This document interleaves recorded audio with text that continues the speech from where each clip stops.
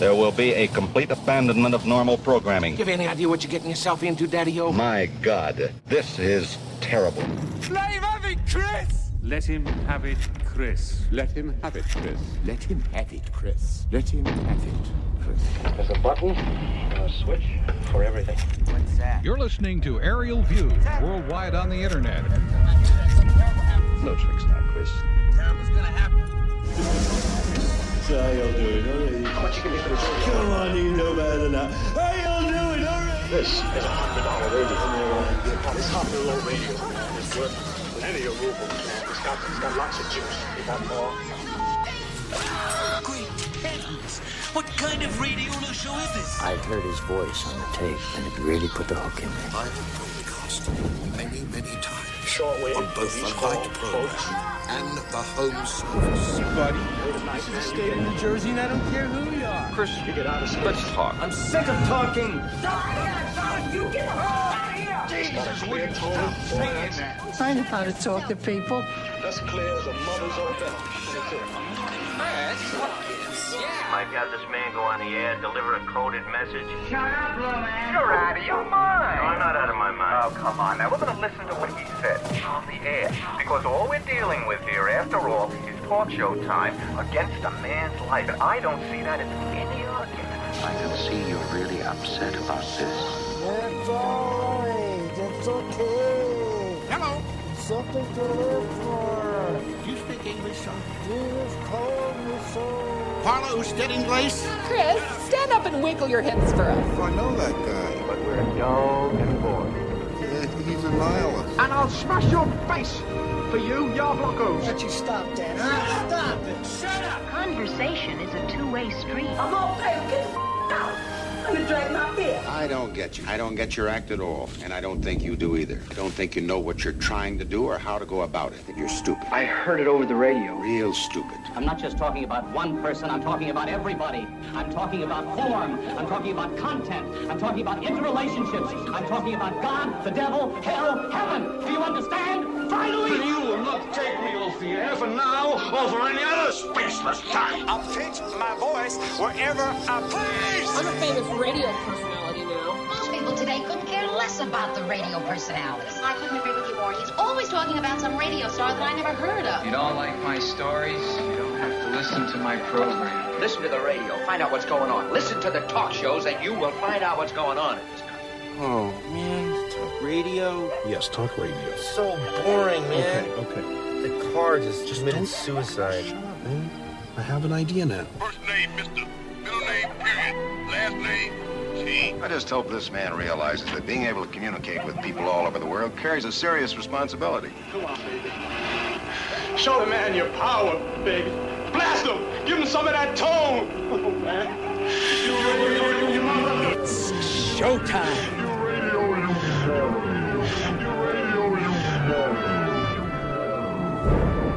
I want you to smile and blow me a kiss for this one. Good evening, ladies and gentlemen of the radio audience. Very auspicious beginning. Yes. Edgar Hoover on 2192. How many shots were fired? 3. Any of them fired at me? I know, All 3 at the president. all 3 at the president, and we have them. 2 of the shots fired at the president were splintered, but they had characteristics on them so that our ballistic expert was able to prove that they were fired by this gun. Did you get a picture of him shooting? No, there was no picture taken of him shooting. What was this picture that fellow sold for $25,000? Hey, it's me, Chris T, on this aerial view, this one titled JFK and JAF. We all know who JFK is, John Fitzgerald Kennedy, who was assassinated in Dallas on November 22nd, 1963, at approximately 1:30 Dallas time.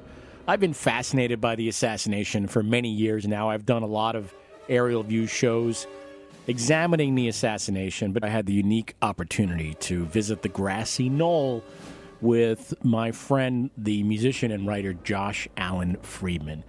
Josh Allen Friedman, who you know and love from such books as Tales of Times Square, a cult classic, Tell the Truth Until They Bleed, Coming Clean in the Dirty World of Blues and Rock and Roll, Also, When Sex Was Dirty, I, Goldstein, and My Screwed Life with Al Goldstein.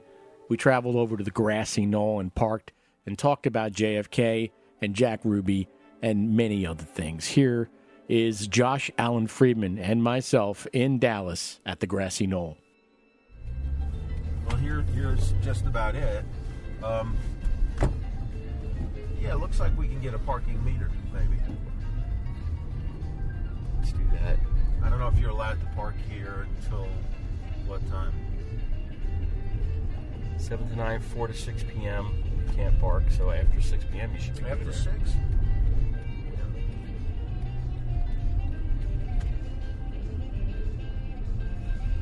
So we can maybe park right here at the actual knoll.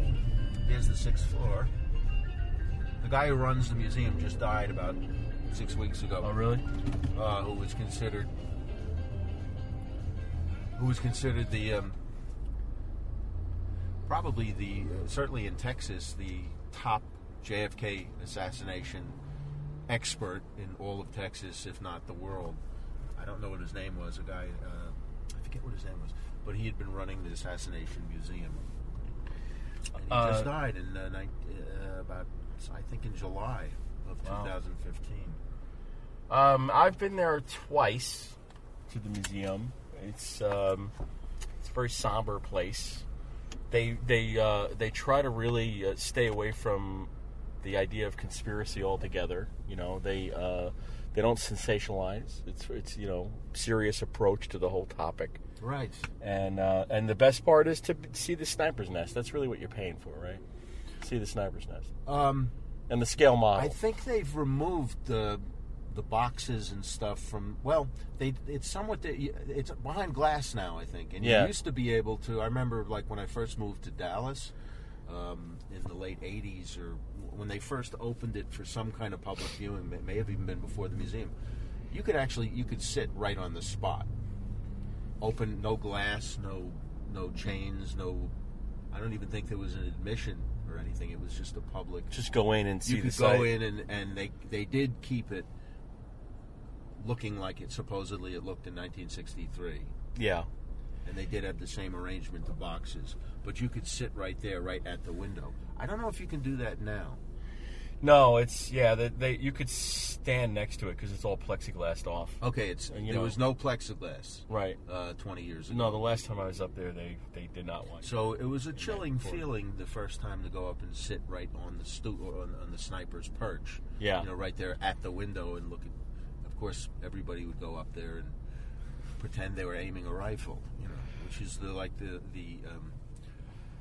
what we always see in Dallas, or they should have the statue of the pointing tourist, which would be outside on Houston Street.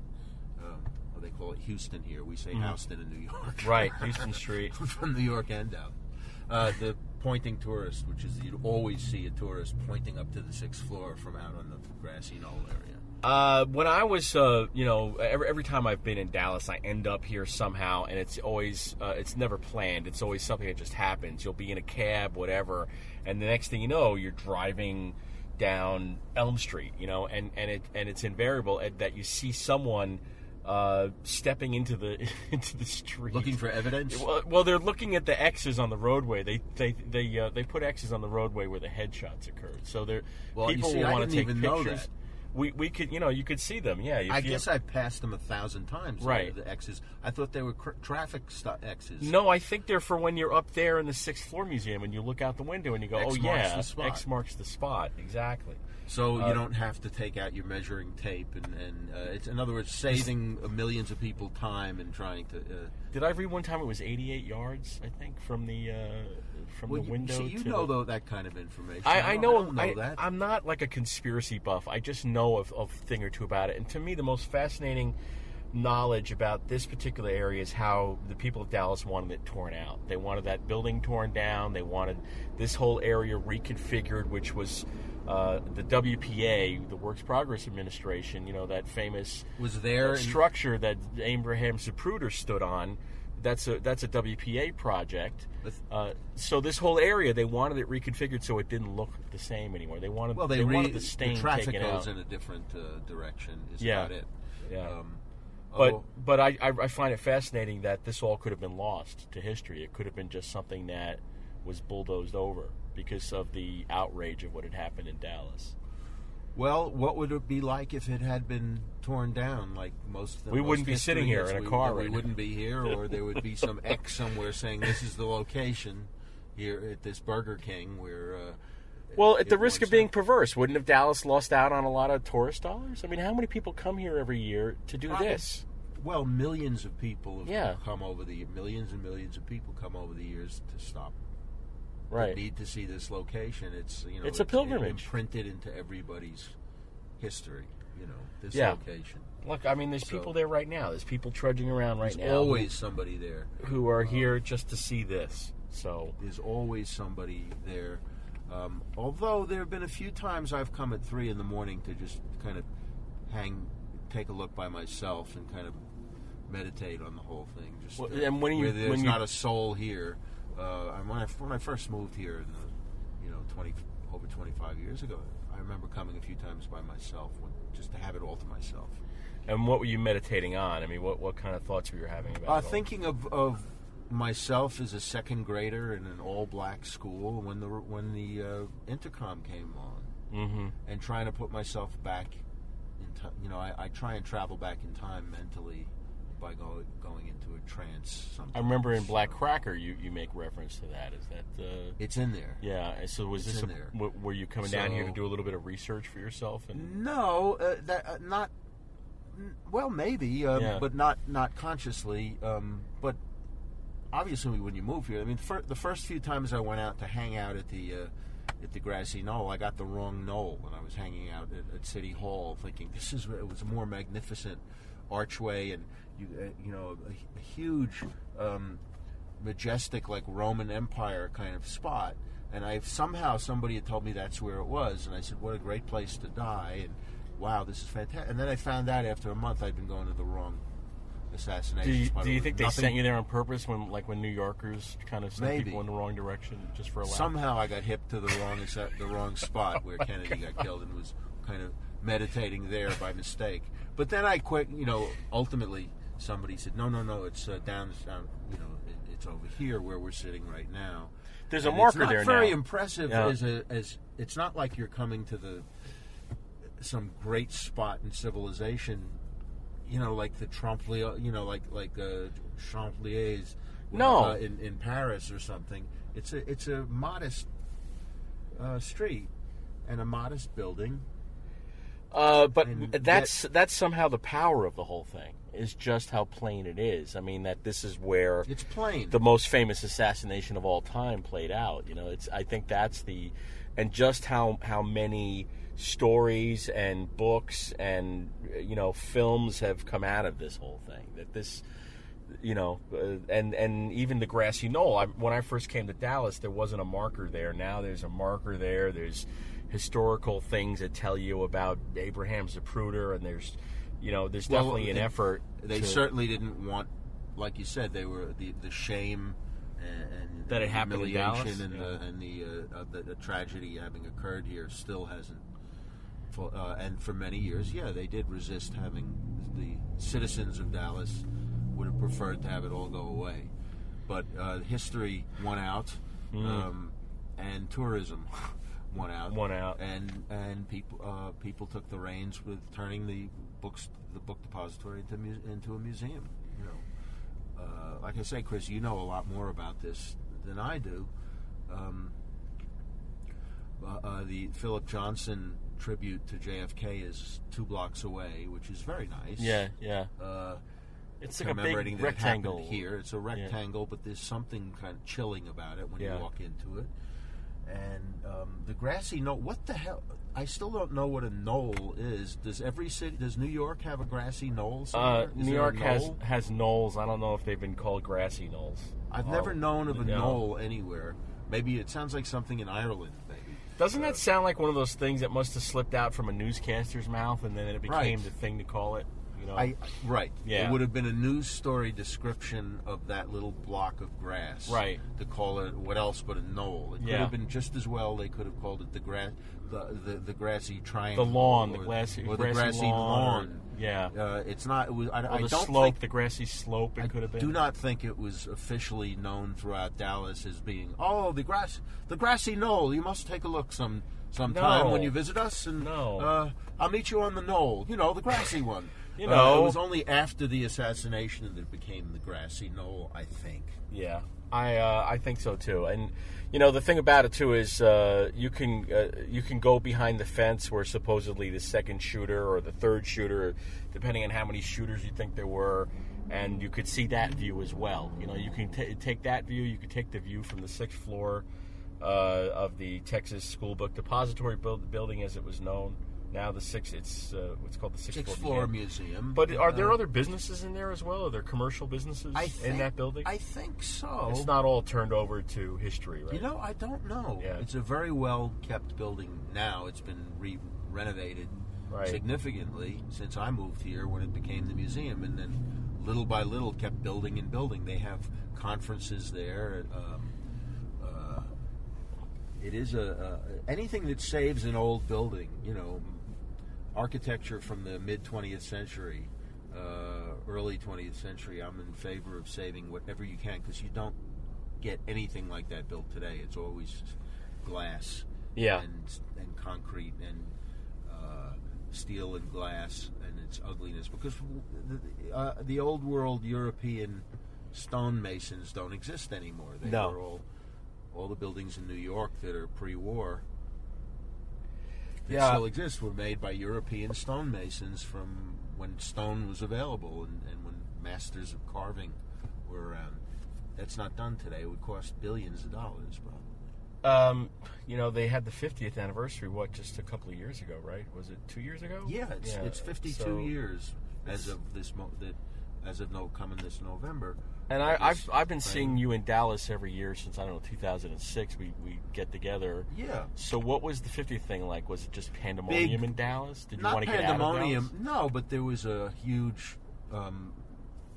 There were events down here, and there was a huge gathering where the streets were closed off, I believe, for that day, and speeches were made, and conspiracy theorists had meetings at the museum, and I guess the museum took the lead on it. But it was a big event in Dallas. That was 2 years ago. Let's talk about someone you've written about, namely Jack Ruby, because one time when I was here, you took me to the Italian restaurant where he used to go.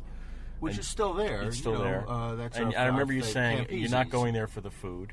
You made a point of saying we're not coming here for the food. It gets me by as an old New Yorker, ex-New Yorker. It gets me by. It's down home, kind of funky red sauce, working class Italian food. Yeah, it was serviceable Italian food and perfectly serviceable for Dallas. Right. But is it still in the same family as owned it when he was going there? Up to the fourth or fifth generation by now. Yeah. And you still get out there every once in a while?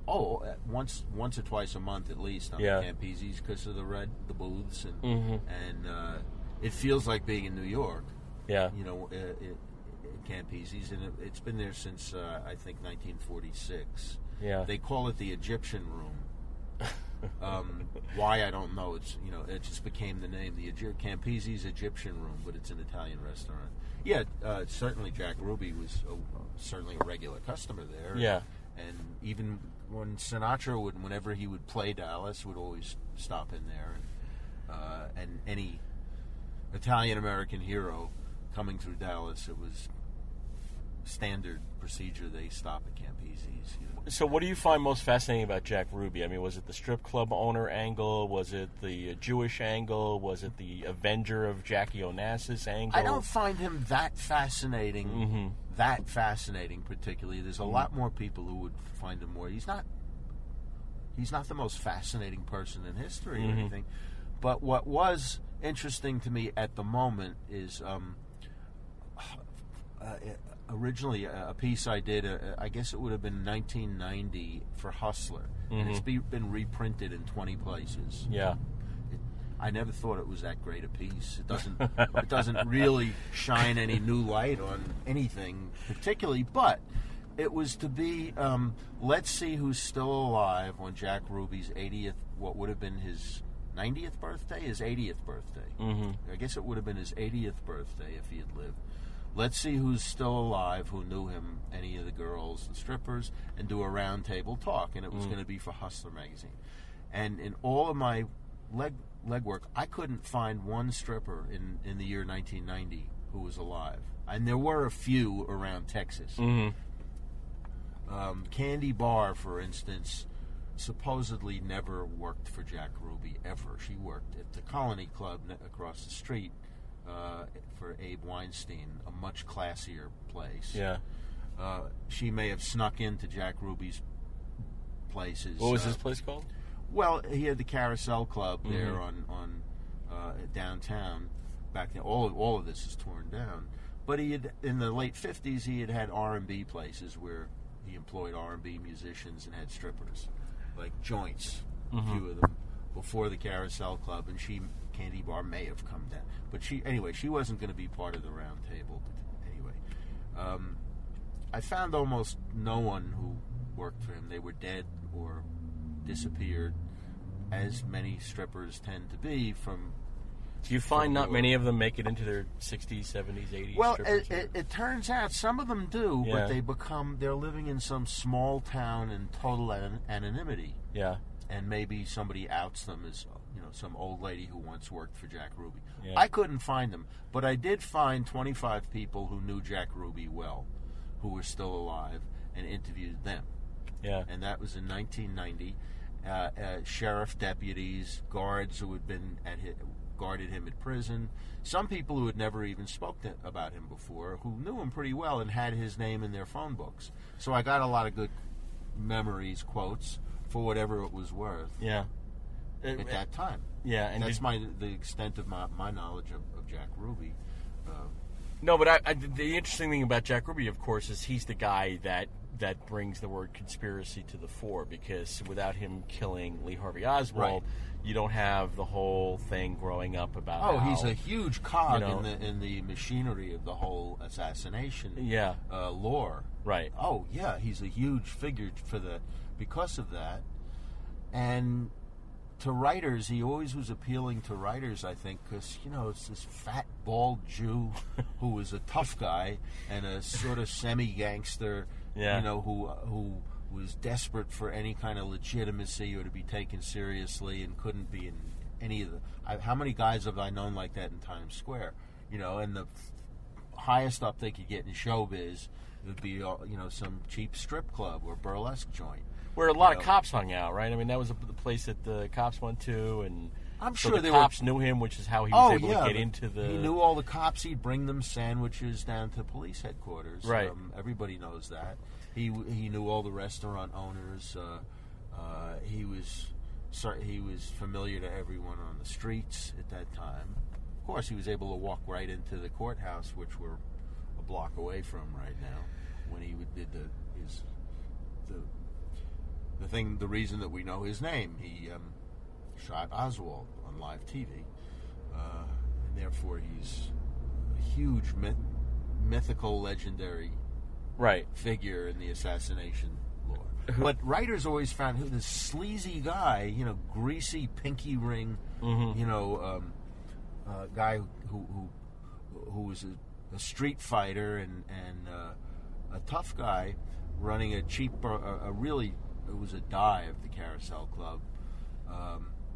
The fact that he's so involved with the Prince of America, the royal family of America, he would be mentioned in the same breath as John F. Kennedy, this handsome royal president who we thought of, the whole Camelot thing, and the idea dichotomy of that is what's so extraordinary. And then somehow it was this act of chivalry on his part. I mean, he did say, he wanted to spare Jackie from the trial and the subsequent horror of having to relive it over and over again and so on.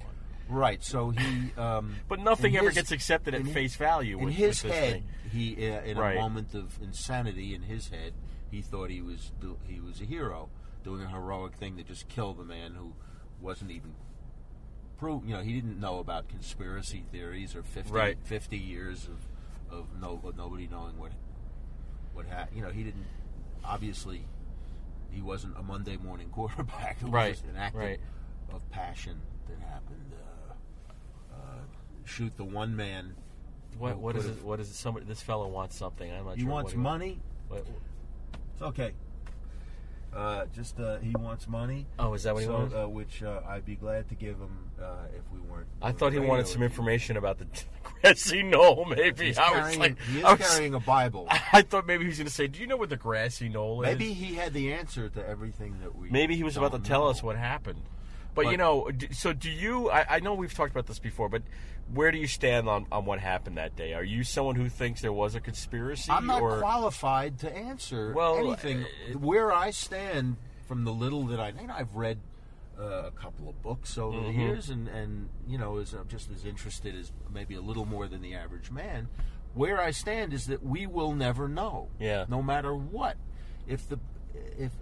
no matter what evidence is uncovered on the 100th anniversary, or whatever was put into secret archives that can't be opened until 75 years after. I think that's what it was. There's still some things we're not supposed to know. Even if that comes out, we're still not going to know. The only, it's not, you can't do a DNA test, and like with President Harding's child the love child they just proved for the first time in 80 years. There's no DNA test that's scientifically going to prove who was behind the shooting. So, how could we ever know? No matter what evidence is, no matter what proof is, there'll always be a counter argument. I did think of going up to tourists on the grassy knoll and telling them if they have found new cell phone video that proves definitively that Lee Harvey Oswald acted alone, just to see what their response would be. Well, you'd get anyone would realize there were no cell phones in you'd get a couple of if college kids were up there. I bet at least a third of them would say, "Really, they found and be interested to know more about it." Wow.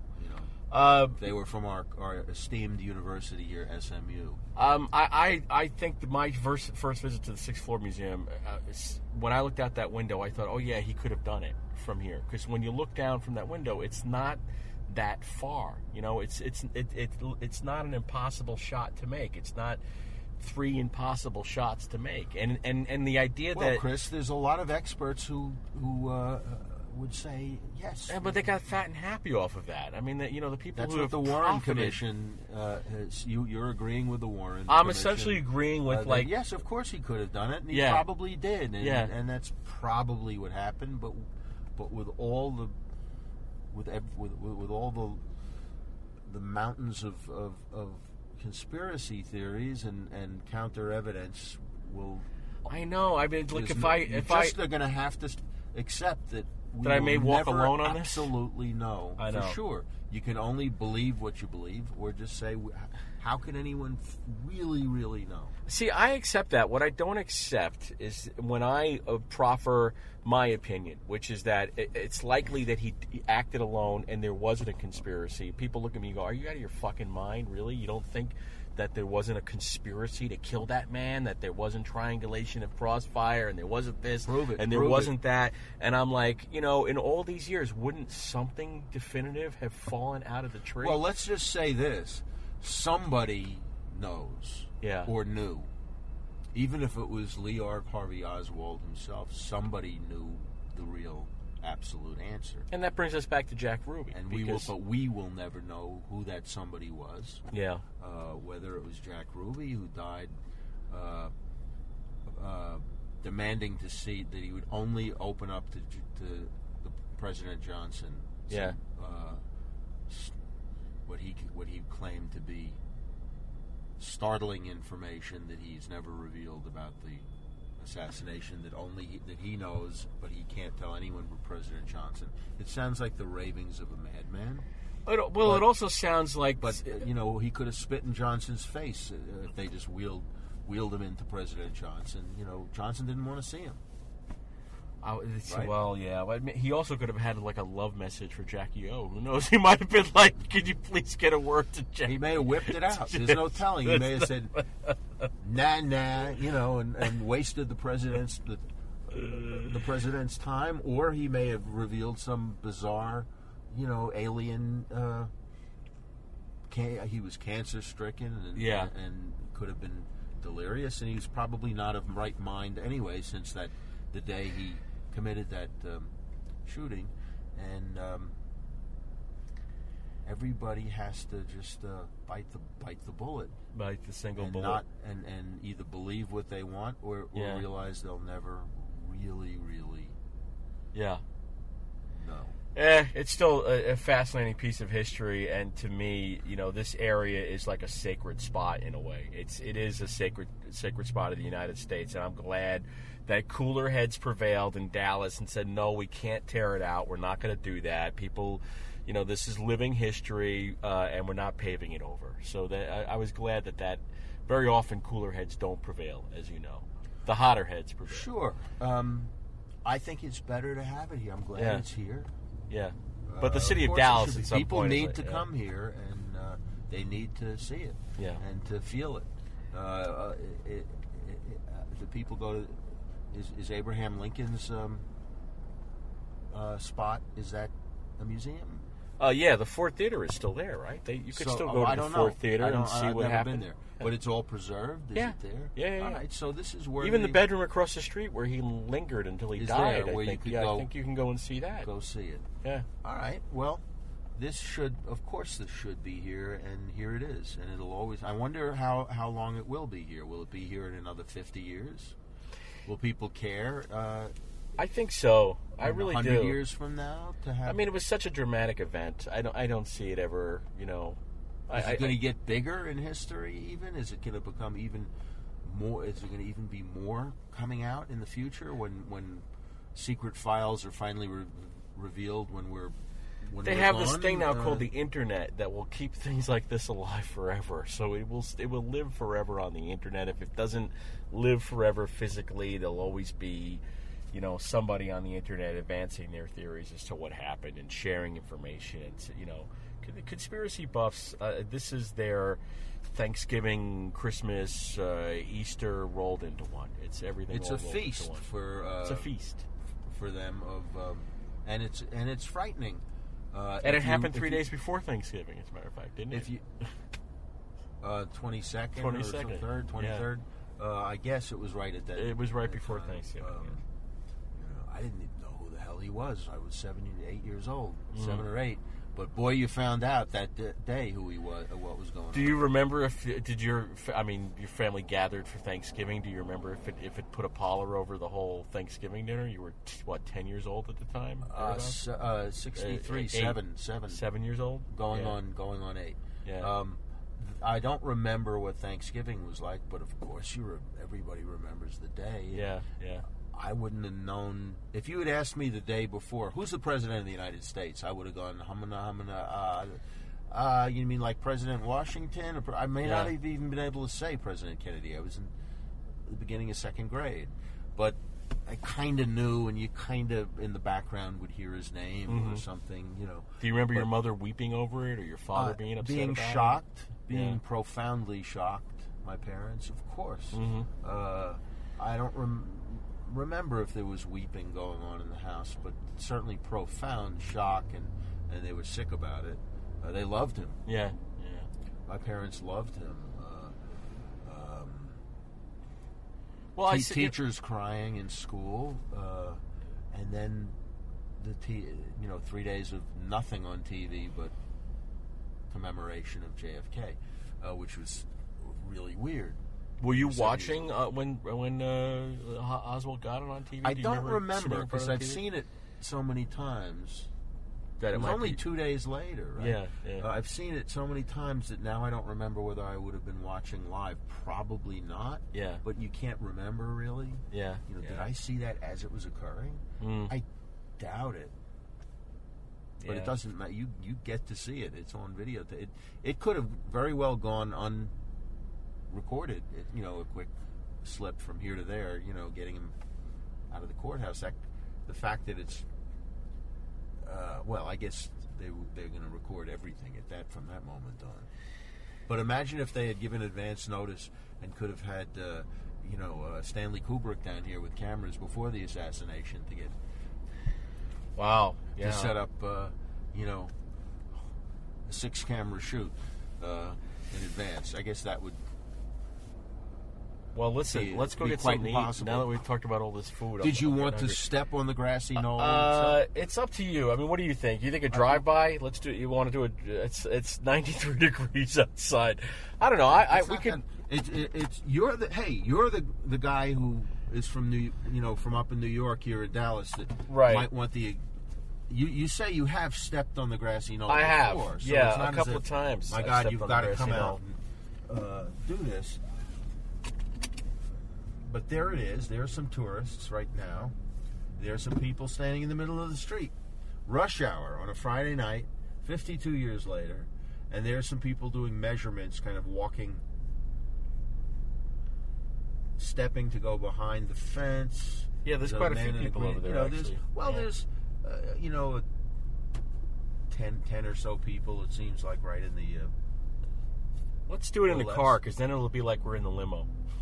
Where are these X's you told me about here? Where are those X's? They're coming up. I don't see them yet. Do they have to repaint the X's every few years? Oh, wow. The X's are gone. There's an X. There's one. All right, there's one. It's starting to fade. And now we're going under the underpass. There's a famous triple underpass. We're under it right now, coming out on Commerce. And so he was on his way to the Trade Mart, and then they would have taken him to what hospital? They took him to Parkland. Parkland Hospital. That's right. Of course, is still there, and it's now 20 hospitals. It's huge. The surgeon who worked on Connolly just died. And I just read his obituary. Kennedy, I think, just died too. Yeah, didn't he? If you'd like to go to a restaurant that would have been and here are the courts and public courts and jails, which he would have passed back then. There's have you ever been to Sonny Bryan's? No. Sonny Bryan's? If I didn't go there with you, I'd never been there. Okay. Well, that's the Dallas original oldest barbecue joint that certainly was there the day JFK was killed. If you'd like to stop there for dinner instead of our regular Mexican joint, let's do it. Sonny Bryan's they're like old school desks that you sit at in this funky room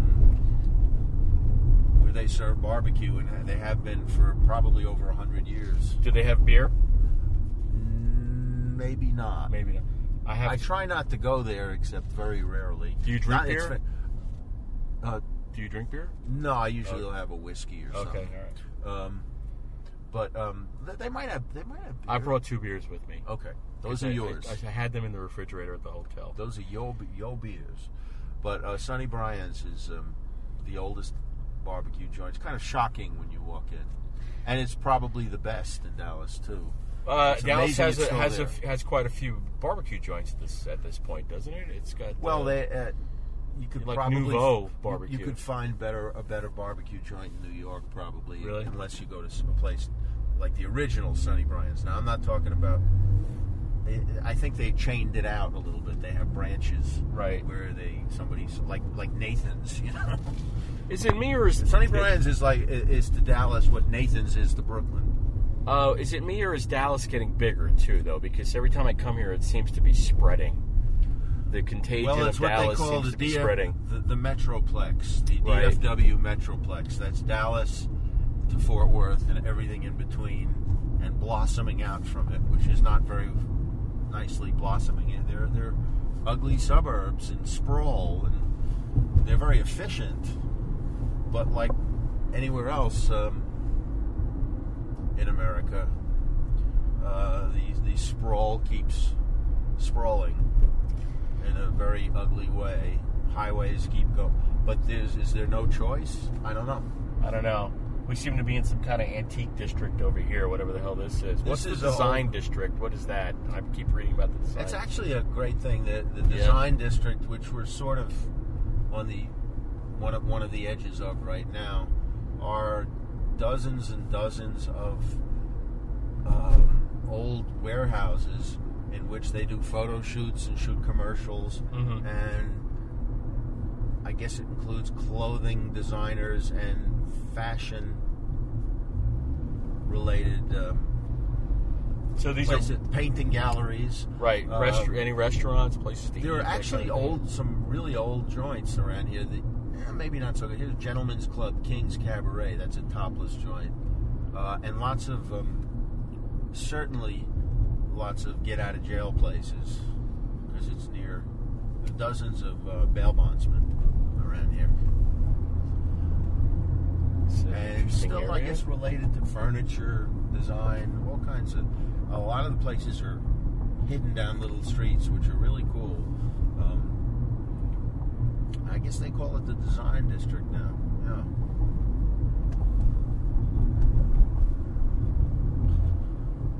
Where's the Trinity River, by the way? It's a pathetic little river. It's like a trickle of a river. It's a trickle, although I suppose if there are major floods, it can fill up pretty good. And that runs right around that. I consider Oak Cliff to be the Brooklyn of Dallas. Oak Cliff is like another borough. Yeah. It's huge, and it's much older and down home, and it's where Terry Southern's from, and T-Bone Walker and Stevie Ray Vaughan. They're from Oak Cliff. It's the Brooklyn of Dallas, and it's separated by the Trinity River, which is a trickle of a river, but with all these overpass. Yeah. What was the place you took me to last time? Was it the Chinese food or some kind of fusion place? I don't remember. What was the place? It would have been an old place. Did I take you to Maya's? It was in a strip mall. It was Vietnamese. That's what it was. Vietnamese food. Yeah. It was good. It was good food. What neighborhood is this, by the way? This is Harry Hines Boulevard, coming right into Oak Lawn. It's the industrial boulevard. When I moved here in '87, it was filled with hookers. A mile of just of hookers up and down, and in those few years, maybe because I got here, they got rid of all of it. Wow. You moved to Dallas for love, right? I mean, most people move for love or a job. Was it a woman that got you to Dallas? My wife, Peggy. Yeah. That's the only reason I moved. I was willing to drive a cab. Otherwise, would you still be in New York? You think? Yes. Yeah. And I'm very glad I'm here. And after a 1-month nervous breakdown, I loved it, and this became home. Probably you were having culture shock? Oh yeah, yeah, big culture shock in the first month I was here, because I left everything. Yeah. How would you know? And I was warned that it was. You're not going to know anybody there. They're all bullet heads with guns, and you'll get strung up. You're Yankee from New York and everything, which of course couldn't have been further from the truth. Yeah. So it was a wonderful, exploding music scene when I first got here that I was able to join into. Who did you get to see when you first got down here? Who were some of the people that you wouldn't have seen if you had stayed in New York, for instance? Is there any? Well, I remember my first week here, I was just invited up on stage, which never happened in New York. A total stranger in town with a guitar, and it's from Sam Myers. Sam Myers was Elmore James' drummer. One of Elmore James' 2 or 3 drummers on a lot of the records, and he was a great blues singer who at that time joined up with a group called Anson and the Rockets. So it was Anson and the Rockets featuring Sam Myers from Mississippi. A guy from Mississippi who moved to Dallas. He died at the age of 70 several years ago. I became pretty good friends with him because he felt like he was an outsider because he was from Mississippi, even though he was embraced here in Dallas. The way I felt embraced. And it was a head-turning, really startling experience. The blues scene in Dallas and Austin, particularly at that time, was just off the charts. It was very. It was probably the healthiest time for blues in history. The whole blues revival that came out of Texas in the '80s. particularly in Austin, but also in Dallas and Houston.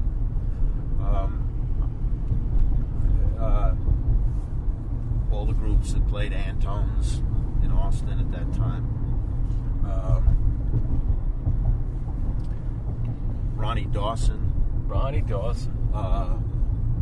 Absolutely brilliant rockabilly songwriter. The Blonde Bomber? The Blonde Bomber is what he was in the 50s when he was like, he had a regional hit when he was Action 16, action-packed when he was 16, and then became sort of a country singer and fell in the back. When he got into his 60s, he made a comeback as a rockabilly singer, and was probably the best rockabilly singer in the world. I thought he wrote the most authentically 1950s songs that could have been written in the 50s and could have been hits in the 50s, and he was writing them in the 80s and 90s.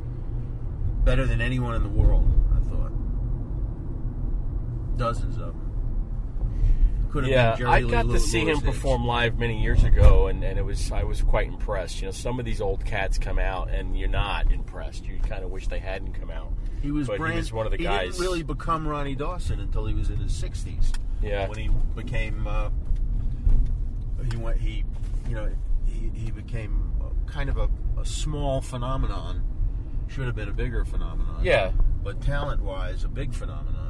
Like there was that moment when like Sleepy Sleepy LaBeef became a thing again, Right. and Hazel Atkins became a thing again, and suddenly you were appreciating these guys that didn't get the attention the first time around, maybe, you know, and they can go and fill a club, and you would go and see them, and you would enjoy it, you know. I thought Ronnie Dawson was if anybody listening were to pick up any of the several albums he released in the 1980s. Monkey Beat was one. Mm-hmm. They're all like hits, should have been hit songs. Right. Anyway, that's just one of many people that I came into. But did it take you here in Dallas when I moved here? Did it take you long to realize that you were going to stay here? I mean, you showed up in 1987. Was it a year later? Were you still thinking of like, maybe this is Texas is not where I'm going to end up? By a year after a few months, it became home. I'd say after 4 months or something. Mm-hmm. The first month, I sent for the moving truck to stop them bringing my stuff. You know, I had it brought back to New York. After 3 days here, I was able to get the moving truck with all my stuff. I stopped them in Virginia. I said, bring that stuff back. I don't care what it costs. Mm-hmm. And had friends meet them at a storage bin in New York. I said, I'm not staying here. Yeah. I'm finished after 3 days. After that first rough month, everything changed, and I started to love it. And here you are nearly 30 years later. They're almost 30 years later. Yeah. Now it's just I raised a daughter. Yeah. Well, she's still being raised. She's in high school. And now it's just a place to live. It's not like I'm personally active in the nightlife and right. the club scene and everything right now. I go out more. I could give a better tour of New York than I could of Dallas by far. Now, I'm not out hanging out every night knowing all the current clubs and stuff, but I did in the 80s and 90s. But as someone who's written extensively about the New York I grew up in, you know, in Times Square especially, I mean, nowadays even I feel alienated wandering through Manhattan. There, you know, I was recently down by the new Whitney Museum, and to see that whole part of town and what the High Line has wrought and so on and so forth, there is this sense of like you don't know what you're dealing with anymore, and you don't know if, you know, it's just as people want to label it a playground for the uber wealthy. Now we're talking about Billionaires Row, 57th Street. You know, it's not our city anymore. Yeah, we've lost our empire. Yeah. However, there are still little elements left, even though they disappear by the month, if not the week. Yeah. And when I go to New York, and I say that there's not a week or a month goes by where another great old place goes away or is destroyed by the real estate industry for rent. But I can still go to Chinatown late at night and feel like it's the 1930s. Mm-hmm. And I can still... I remember walking down Lexington Avenue on a Sunday 6 weeks ago in the middle of the summer, and it was empty on a Sunday. Lexington Avenue through Midtown, I didn't see, there's one person per block. And the sun was streaming down, and it was a clear, cool day, and I felt like I was in a timeless New York mindset for hours. And it felt like I was in New York, the way I think of New York, my romantic vision of New York, but just for a few hours. What is your romantic vision of New York, by the way? I mean, when you think of New York, do you think of the music first? Do you think of the buildings? Do you think of the people? My New York is Old Broadway, Schubert Alley, Old Times Square. Tin Pan Alley was way before our time. Right. The original Tin Pan Alley was in the turn of the century, up to the 1920s. But the Brill Building, Tin Pan Alley, that was when we would have been very young. But my New York is the old Yankee Stadium, Bronx, Lindy's, the old Madison Square Garden when I was a little boy, going to the fights. Elaine's, which I happen to love, regardless of what anybody else thinks. I went there since I was a boy. I felt everybody was welcome there if they knew how to behave. That's gone.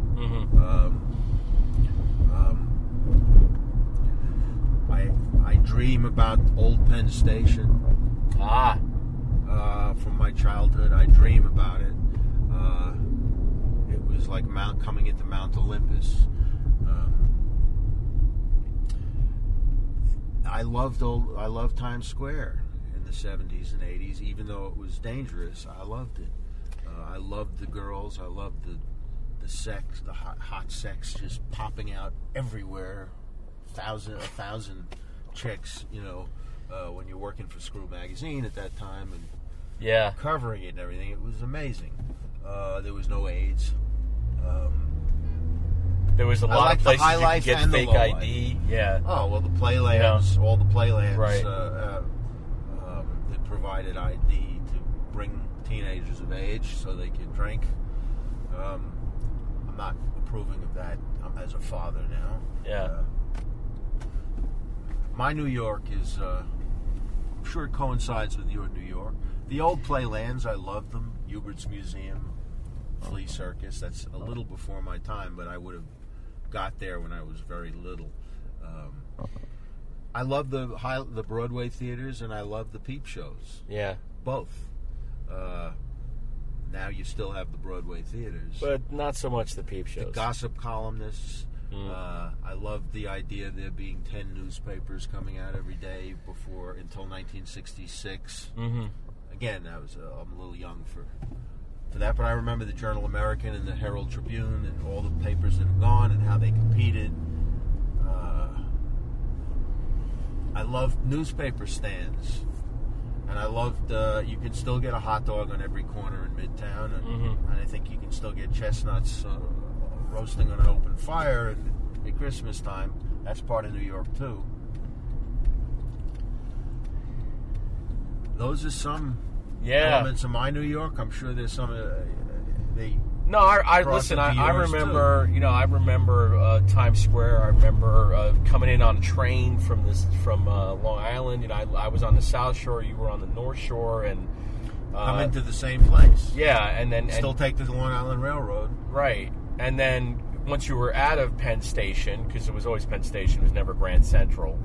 That was for from Long Island. You come to Penn Station. Right, and still do, unfortunately. And once you got out of there, it was just this miracle of sights and sounds, and it was like everything was like a playland when you were a kid.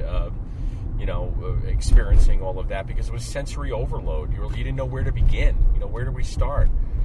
And I still remember the first time we as teenagers we got to Times Square. A friend of mine who was trying to score weed, getting his nose broken, getting punched in the face by some guy who just took his money and ran. Isn't that wonderful? Isn't that what a treasured memory? What a treasured memory is right. And but I remember my parents taking me into when they still had the double-decker cars on the Long Island Railroad. You could. I remember that as a kid. When I was little, I remember that, and that was fun. Yeah, and it rattled. The Long Island Railroad was a really rickety railroad. and it went underground. Yeah. And I thought, and it went under the river, and it was scary. It was like a Coney Island spook house. Yeah. There was sparks outside, and it was darkness, and you were like in a tunnel under the river, emerging into the metropolis of Penn Station. Why can't that be there now? Why can't we have that now, Penn Station, like that? Why can't you feel? Everybody used to say you felt like a god coming into New York. Well, everybody did because of the grandeur of the. Haven't they talked for years about the James Farley Post Office becoming the new Penn Station, and they can't seem to get the money to get that off the ground? Is that the thing? It doesn't seem like it's going to happen. Maybe a little piece of it. Yeah. Maybe a little piece of it.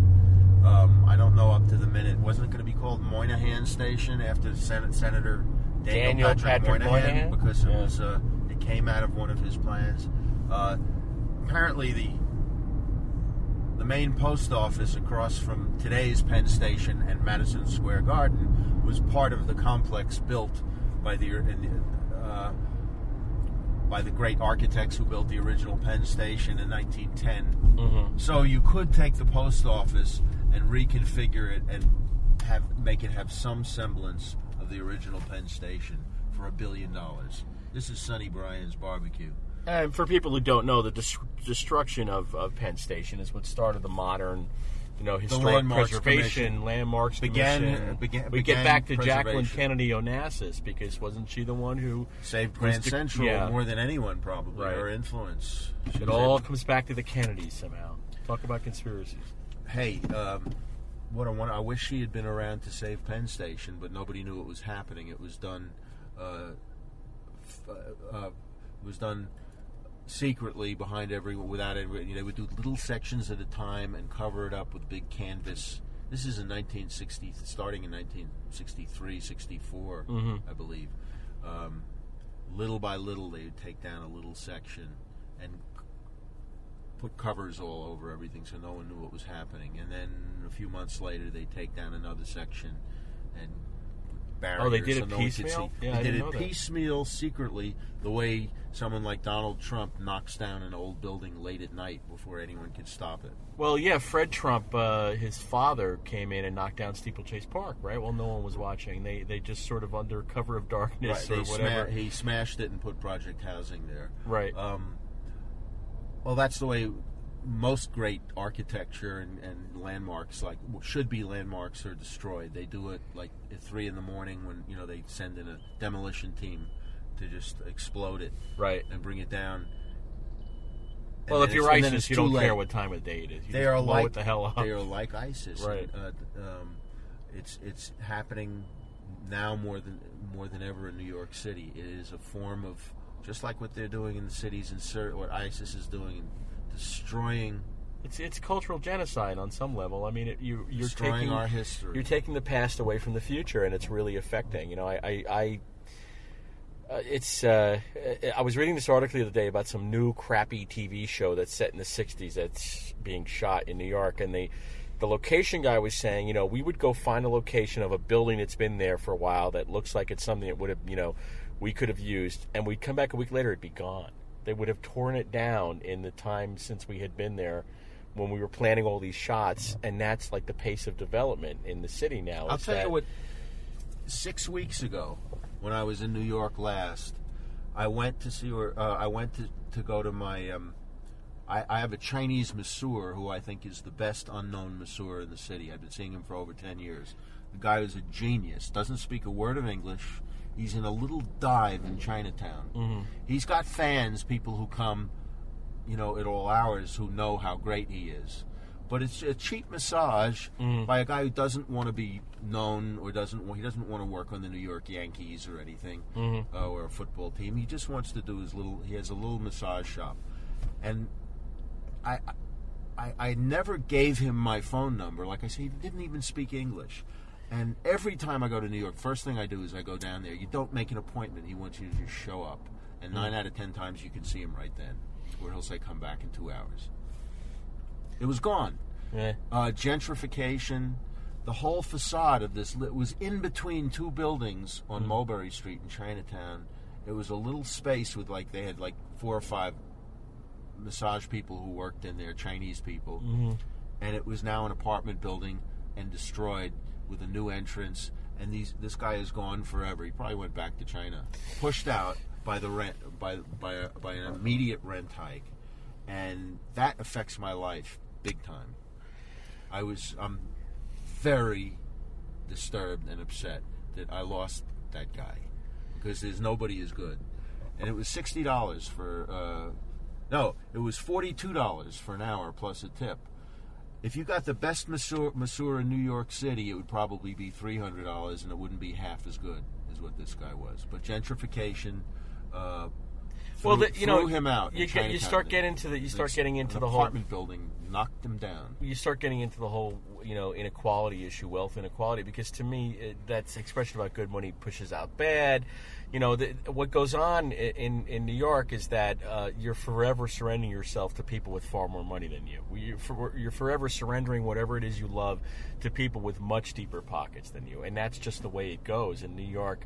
Again, 57th Street. I remember I almost moved to 57th Street. I was working for CBS News at the time, and there was a reasonably priced apartment, and I thought, yeah, I could relocate and walk to work. And now they're just putting up these huge Now it's out of skyscraper- control. It's hyper gentrification. Right.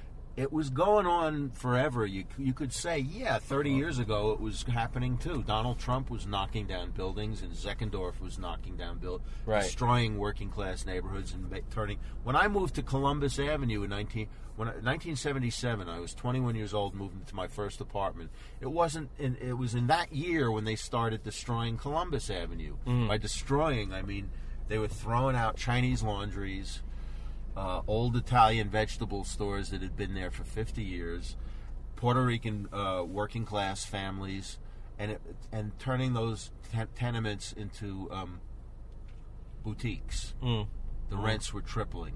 And that was in 1977. And I saw it happening before my eyes. And of course, people like Donald Trump and Harry Helmsley and Zeckendorf were also taking over working class neighborhoods, knocking down beautiful old brownstones and putting up these ugly towers.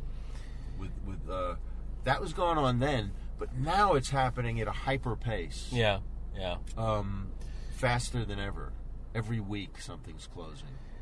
Yeah. The Edison Cafe, which my favorite, the last place in Times Square where local people could sit down and have a cup of coffee and talk at a table and get a pastrami sandwich, right? And an old ghetto menu, affordable. When that went down 6 months ago, that was sickening. Yeah. And that's because the owner of the Hotel Edison, the new owner, who was the son of the old owner, decided he wanted a nouveau riche restaurant, the same as 10,000 other places, with some celebrity chef to come in. It'll last a year and then become a drugstore or something. And meanwhile, this wonderful old place, the Edison Cafe, is gone. And there's not one restaurant that I know of in Times Square that I could go to now.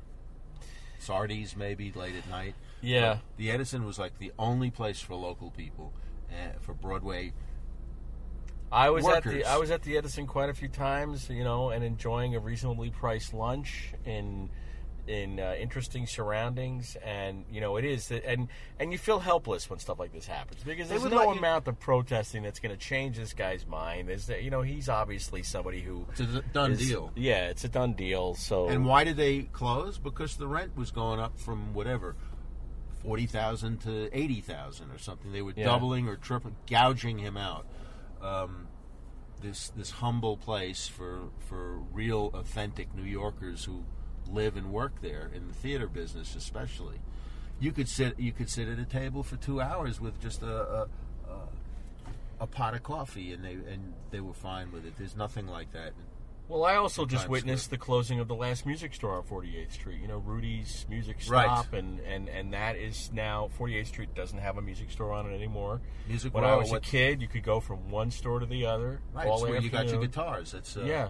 There were 100,000 guitars on that block. And now it's just been decided that that's prime real estate, and fuck you and your musical instrument needs is basically what it comes down to. You want musical instruments, go to 14th Street. They have them there. Yeah. That whole Sam Ash, Manny's, right? The Electro-Harmonic store. All the other stores that have been there since starting in the 1920s. Yeah. That was the Music Row for New York, and now it's completely over. It's gone. I don't think there's even one place left. And there won't be a plaque either. No repair one's going to put up a plaque saying this is where you used to come to shop for musical instruments. You don't need a plaque. You need to have all those stores all together. And Yeah. that's just gone forever. And all the little repair shops upstairs. Yeah. Where you can get your woodwind accordion repair, fixed. Any instrument, you name it. Right. Not to mention the guitar shops. Well, that's old news. That's gone. Yeah. That's gone. Disappearing. It's all disappearing. We got to end this on an upbeat note before we go eat some barbecue. Sonny Bryan's Smokehouse. What's the upbeat note as far as you're concerned? This place has survived. Yeah. They're not tearing this down anytime soon, right? God, no. Yeah. They better not. Okay. This should be landmark. It looks like they actually expanded it at some point, right? It looks like a new section and an old section. Yeah, I think they expanded it in the 1950s. Okay. A little bit. Yeah. Well, let's go inside and eat something, man. Let's do it, man. Yeah. Thanks for doing this. Let's do it.